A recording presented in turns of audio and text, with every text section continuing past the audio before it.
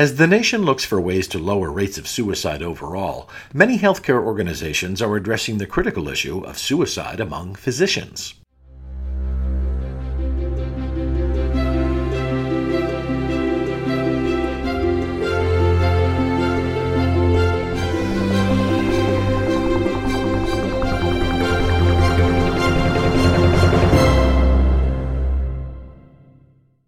Welcome to Advancing Health, a podcast by the American Hospital Association.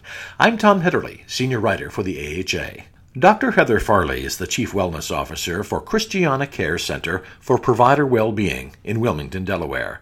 She leads advocacy programs and initiatives aimed at optimizing the physician experience and fostering an organizational culture of well-being. In this podcast, Elisa Arispacachaga, Vice President of AHA's Physician Alliance, and Dr. Jerry Reed, Senior Vice President for Practice Leadership at the Education Development Center, talk with Dr. Farley about what hospitals can do to promote connectedness and well-being among their physicians. I am Dr. Jerry Reed, Senior Vice President for Practice Leadership at the Education Development Center. Education Development Center, or EDC, is a global nonprofit that advances lasting solutions to improve education, promote health, and expand economic opportunity. Since 1958, we have been a leader in designing, implementing, and evaluating powerful and innovative programs in more than 80 countries around the world.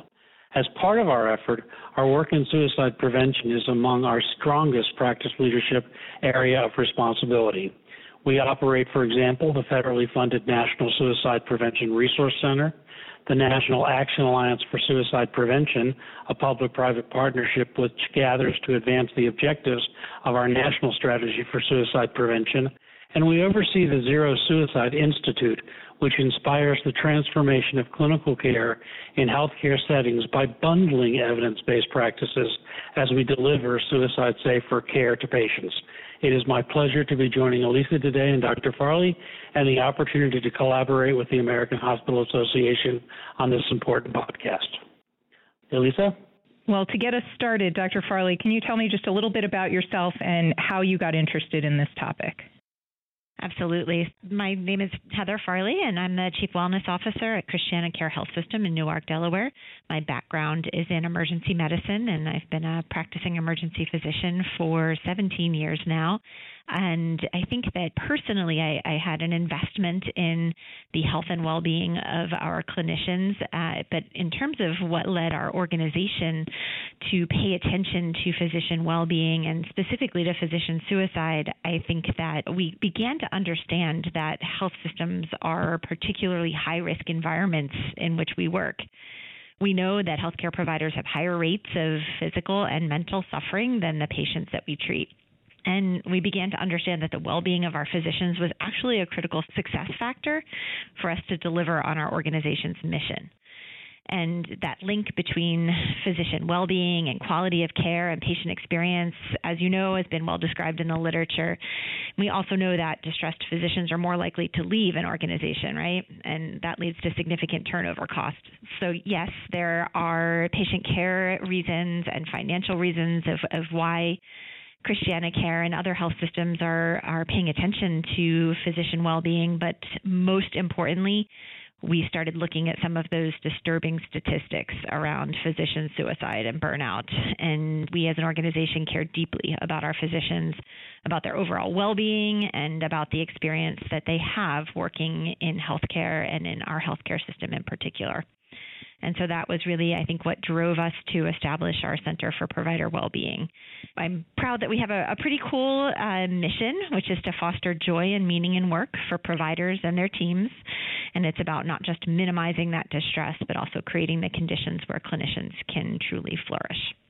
And can I just ask you a little bit of a follow-up on that? For you personally, how did you see this burnout issue manifest in your 17 years as an emergency physician? In particular, you clearly had a lot of exposure to some rather traumatic events and so forth in caring for your patients. How did you come to this work?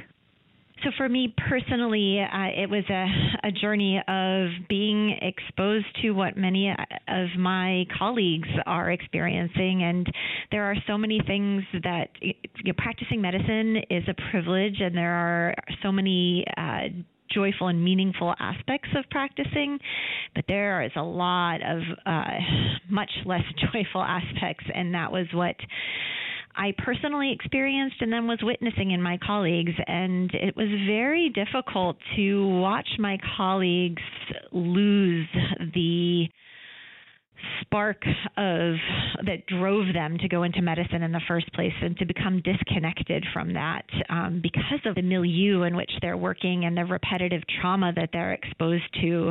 And it is a very, very challenging profession to work in, and definitely watched the toll that was taking on my colleagues, and that saddened me and motivated me to actually want to dedicate my career to improving what it's like to work in healthcare. And from a personal perspective, I had a difficult case of my own in which one of my patients that I treated died unexpectedly, and I had unfortunately was sued and had to go through the medical malpractice environment, and the sense of isolation that went with that, and the dark places that it takes you, was really something that I never wanted one of my colleagues to have that same experience. And so definitely a lot of personal and professional motivators for me to do this work that I do currently. Thank you for sharing that. I'm moved to hear you say it, and I'm sure it will touch a lot of people who've also been through a similar experience, and your inspiration to do something about it for others is exactly why we're talking about this today. What I'd like to know, Dr. Farley, is how did you roll the program out at ChristianaCare and make available resources known to staff? And what were the messages that you created to promote the initiative and to engage the clinician community, the clinical community, to join the effort? I think it was a bit overwhelming at the beginning, but we knew that there was no silver bullet. So delivering on the quadruple aim really requires a multi-pronged approach. We do espouse the Stanford model of professional fulfillment, which includes 3 prongs of personal resilience, culture of wellness, and efficiency of practice. And along with that approach to professional fulfillment and clinician well-being, the message really is that the answer is not telling physicians that they need to be more resilient. And that is, unfortunately, I think, a message that has been connected too frequently to the well-being discussions. Telling physicians that you need to eat better, sleep better, meditate, and exercise, and all of your burnout will go away. Physicians are some of the most resilient people on the planet already, and so telling them they need to be more resilient is sometimes not only insulting, but also not where the money is in terms of effectiveness. I oftentimes will reference the canary in the coal mine analogy. So you can't take the canary and teach it to be more resilient and stick it back in the same coal mine and expect it to survive. You actually have to change the coal mine. And so our message here and our approach here has been about changing the coal mine, the environment surrounding the clinician. That being said, we do, as a health system and as organizations, we need to bolster the resources that are available to support personal resilience for our physicians, and to create a culture where it's normal and expected that we acknowledge our humanity, our struggles, and our need for support during challenging times. So those are some of the key messages that we had and that we continue to promote to our physicians. Let's dive in a little bit deeper. Can you share a few of the program options that are available for your physicians who might step forward and need assistance after experiencing suicidal thoughts or having another issue that they need assistance with? Absolutely. So as we talked about, our health system has operationalized this multi-pronged effort to foster clinician well-being, but certainly a key component of that effort includes addressing physician mental health and suicide. So that was a big focus of our attention in the development of our center's resources. We wanted to ensure, first and foremost, access to resources. And to have people have multiple options for how to access resources. So we partner with an external vendor to provide physician-specific EAP services, so Employee Assistance Program. This vendor that we partner with was designed specifically by physicians, for physicians. The people who are part of this program and who are doing the intake for these physicians really understand what it's like to be a physician. And we've opened that up to all of our physicians and advanced practice clinicians who are on our medical dental staff, not just the employed physicians. So I think that was an important thing, that all of our physicians who are associated with our health system have access to this resource. And then we augmented that with a resource liaison line. So we have a phone line that is covered by a psychologist internal to our system who will serve as, she doesn't actually do any therapy herself, but will tease out what the physician's needs are and get them connected quickly to either internal or community resources. And so I think that was one major move, was making sure that we had really robust access to resources. And then I think that another key component was equipping our physicians to have meaningful conversations with each other when they're concerned about their colleague, because we're not always going to be made aware of someone who's struggling, and we know all of the stigma that goes along with mental health distress, mental health concerns. And so equipping physicians to notice when one of their colleagues is struggling and to feel confident and well equipped to have those conversations with them was really important. And so as a component of that, we also needed to ensure that the policies and procedures for our health system maintain the dignity and privacy of struggling clinicians. And so to deliver on both of those objectives, we rolled out a clinician in distress guideline, which helps walk physicians through having that difficult conversation with a colleague that they're concerned about. And also make sure that we bring the resources to the struggling clinician rather than expecting them to go out and find them, or even worse, dragging them down in front of their colleagues to the psych facility, which, as we know, or as you can imagine, the first time that happens is the last time someone will raise their hand for help. So I think that bolstering those resources and equipping our physicians to have meaningful conversations and then bringing resources to our physicians were part of our efforts to make sure that those resources were available.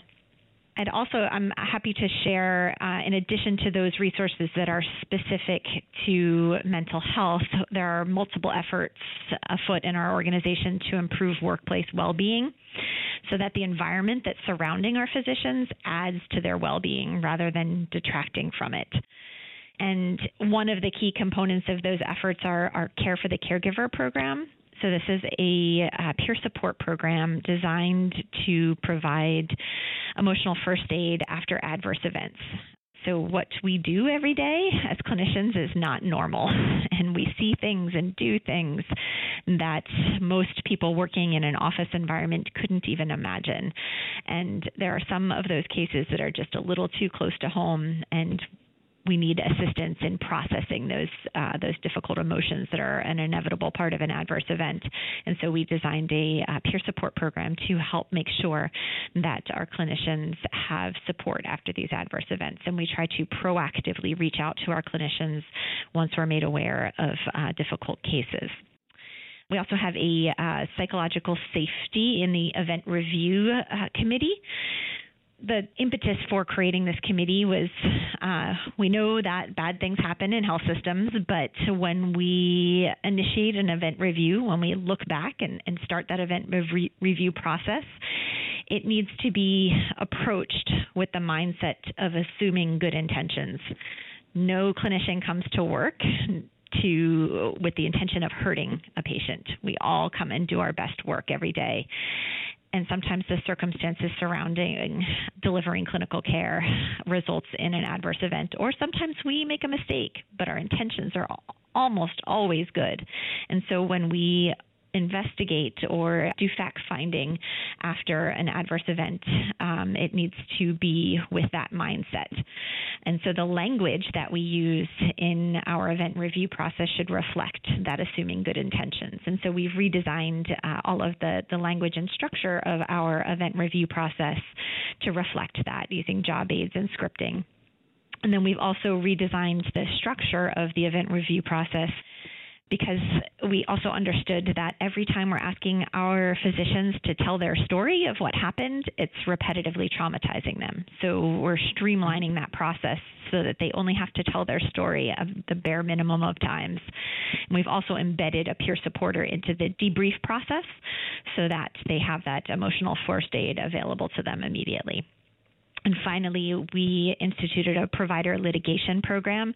So after that adverse event, if God forbid it proceeds to litigation, we have a robust provider litigation support program to provide mentorship and educational resources to our physicians through the medical malpractice process.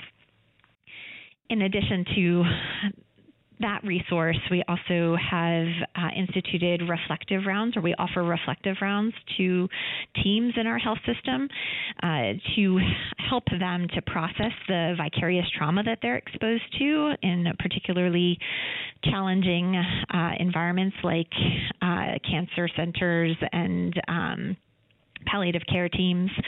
And those reflective rounds help them to process the difficult work that they're doing and also develop mutual support. Along the same lines, we do utilize it. You may have heard of Short Center rounds. We have rebranded them in our health system as Christiana Careway rounds, but it's similar intention to help our clinicians to process the ethical and moral dilemmas that they're confronted with. We have offered ice cream rounds to our residents, which is not just about ice cream, but it's a surreptitious way of us providing support to our residents. And so I'm happy to share that all 17 of our GME programs have now signed up for ice cream rounds, which are built into the protected education time that our residents have on, and it's on a quarterly basis. And again, those are hosted by a psychologist, and our resident well-being specialist, who is a psychologist, will on a quarterly basis meet with the residents in each of those 17 programs. We do some psychoeducational work there, and also serves as a space for them to process and develop mutual support systems as well. We're also offering Compass groups to our physicians, and those are small groups of 6 to 8 physicians who meet on an at least every 2-week basis for 10 to 12 sessions, and they work through a facilitated curriculum. And this Compass program is meant to improve camaraderie and mutual support and decrease that sense of isolation that we often experience as physicians in a very busy healthcare environment. We think that those programs and that development of camaraderie and mutual support goes a long way towards improving the well-being of our clinicians, and also developing, again, that support system that is so critical for us as physicians when we're struggling. Now we have someone that I didn't have before that I can reach out to, that I feel comfortable with for support. We also have an OASIS program, which OASIS stands for Opportunity to Achieve Staff Inspiration and Strength. The OASIS program is a team-based resilience effort. So I know I said we shouldn't necessarily be focusing on personal resilience, but the OASIS program is more about team resilience and the culture of wellness within a given work area. And through the OASIS program, we equip our caregivers to understand how their brain works under stress and train them up with some coping skills and bite-sized delivery components. It improves team recognition efforts, social support, and then also offers an OASIS room in each of the units that we do the OASIS program. And the OASIS room is reset space. So it's a room just for the reflection and resetting of our caregivers, with massage chairs and nice lighting. And I've had such wonderful anecdotal stories from some of our physicians, nurses, techs, and other caregivers who have used this space to decompress after really difficult patient or family or colleague interactions. We augment all of those efforts with physician coaching and professional development, as well as a super cool project that is one of my favorite initiatives that we do, and that's the Thank You Project.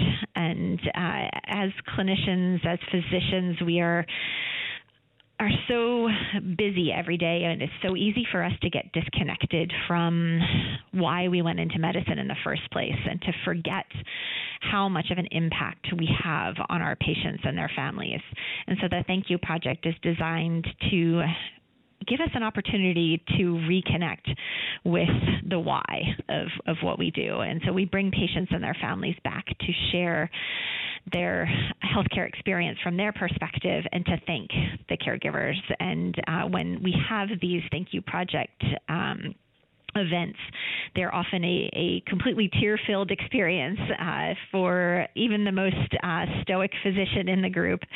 And the feedback that we've gotten from this program, from the Thank You Project, has been overwhelming. I've had physicians tell us that this experience refilled their gas tank, and they're good to go for another 2 years because they say, oh my gosh, this is why I do what I do. It's hard.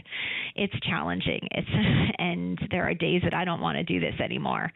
But this is why I put in all those years and all that effort to get where I am, to be able to provide this care that now this patient and this family is thanking me for. And so that is, I think, an example of programs that health systems can utilize to improve the environment in which our clinicians are working.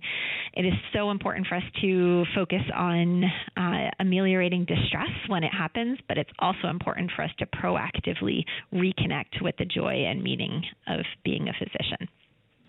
Wow. That is amazing.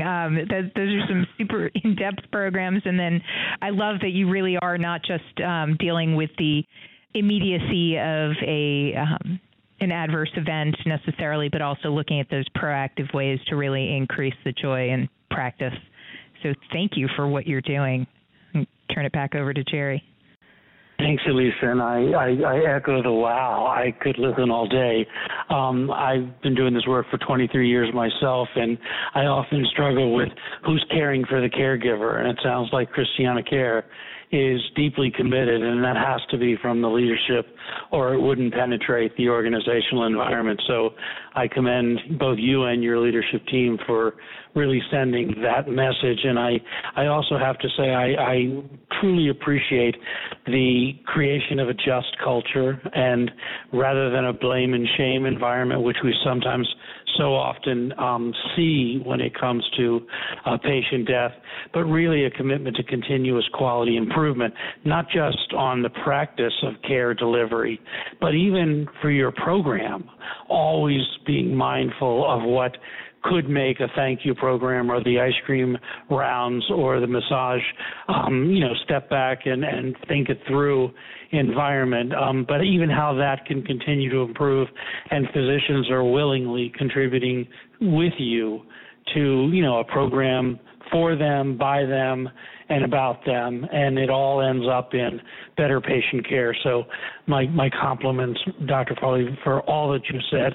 And I'd like to shift just a little bit and ask you a question about, since you've launched the program at Christiana Care, how has stigma around stepping forward changed since the program has been launched? And what kind of response have you noticed since the program was implemented? Particularly in follow-up to your previous answer, how are physicians responding? How is leadership responding? Patients and colleagues, what is your sense of what this program is doing to the care being delivered at Christiana Care? That is a great question, and you are spot on about the stigma issue. And we knew that this was going to be a key issue for us to address, that it was really important for us to decrease the stigma around help-seeking behavior and for us to improve awareness and to normalize mental distress in our physicians. And so that was a huge focus for us over this past year. We started by screening a film about physician suicide with the Medical Society of Delaware for statewide for our physicians. We also had a spring symposium with guest speakers who you are also interviewing on this podcast. And I think part of the impact of having that spring symposium was having real physicians share real stories, their own personal stories of what it was like to struggle with mental illness. And it helps, I think the more that we do that, as scary as it is, the more that we hear and share those personal stories, I think it really normalizes that for our physicians who are struggling, when they realize that, oh my gosh, it's not just me, that there are so many of my colleagues that I'm probably working right next to who are also suffering from anxiety or depression or suicidal ideation, that it doesn't make me, I'm not abnormal in that respect, and it doesn't mean that I'm not capable of practicing. And so I think that those are really important discussions to have. And so that's one of the things that we've been doing over the last year in order to raise that awareness and decrease the stigma. Again, we also rolled out those clinician in distress guidelines because we felt like that was really important to start a discussion. And we had those discussions in some key forums in our health system, which we've seen just really vulnerable conversations open up once we have presented this information. And I think that's really just the first step. I am pleased to say that over the last year, and hopefully it was as a result of some of these efforts, we've seen a doubling in utilization of our physician EAP program, as well as a steady increase in utilization of the resource liaison line that I mentioned. And so we're now at the point where 13% of our residents have utilized the resource liaison line. And that's separate from the physician EAP services. They're often referred there, but so we think that that is a huge testament to decreasing those barriers to help seeking behavior. That's just fantastic. And, I think the takeaway that I hear from you is you're not alone. And I think the more that you can convey that message that you're not alone, and the fact that, we lose 47,000 Americans annually to suicide, it's time, and you've demonstrated that loud and clear, that, the physician suicide numbers between 300 and 400 a year don't have to be that high, and there is preventative action that we can take. And I really appreciate the fact that you are doing that, and also that, those that are feeling rather isolated, once they realize there's others in a similar situation, you can recover, you can go back to practice, and you can make a huge difference and return to that promise that you ultimately found to go into medicine in the first place, once you really get the kind of help that might be getting in the way at the moment. So thank you for all of that, and I'd like to turn it back to Elisa. So my last question, tell me a little bit about what surprised you the most since you launched this program. What's the thing that you didn't expect was coming? Now you're a year plus in. There are so many things that surprised me. However, I think the thing that surprised and touched me the most was how much our clinicians continue to give of themselves. Their compassion, their humanity, the selflessness that they display. It just continues to astound me how much our physicians are willing to give of themselves to their patients and to each other. I think that we know that that tendency to self-sacrifice when it's not balanced can be detrimental for sure. But I think it's also a strength that we can leverage if we're able to tap into that to create a mutual support system.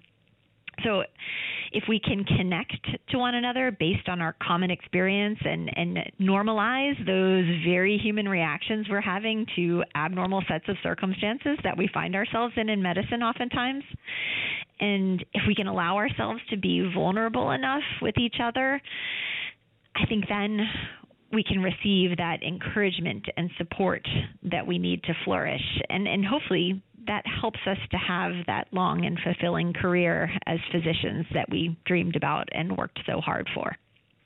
That's so wonderful. Thank you so much, Dr. Farley, for joining us and for your leadership at Christiana Care. This issue on physician well-being.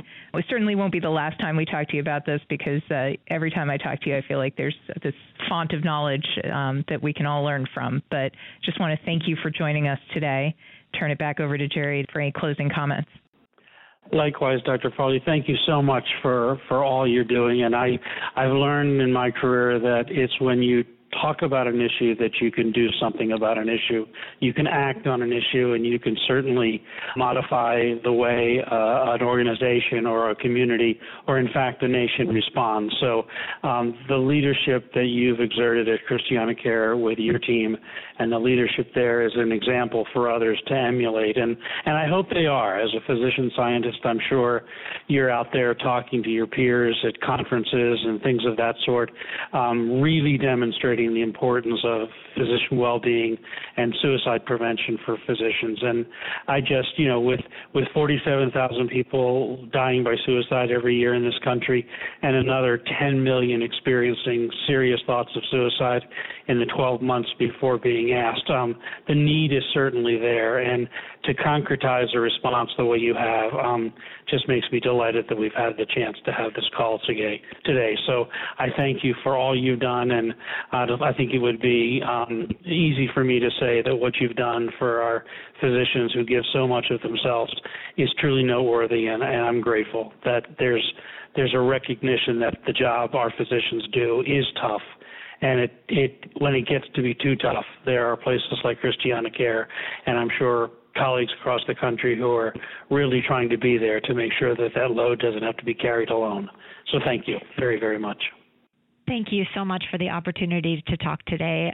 I hope that what we've shared today inspires people to make real changes in their health system. And it was my pleasure to be here. My goal and why I do what I do is to create the conditions for our caregivers and our physicians in particular to experience joy and meaning in work. So I hope that this our discussion today is helpful to others who are listening. So thank you for the opportunity to participate. Thanks so much. Suicide rates for physicians are among the highest of any profession, and this issue is certain to receive close attention and scrutiny. This has been Advancing Health, a podcast from the American Hospital Association. Thanks for listening.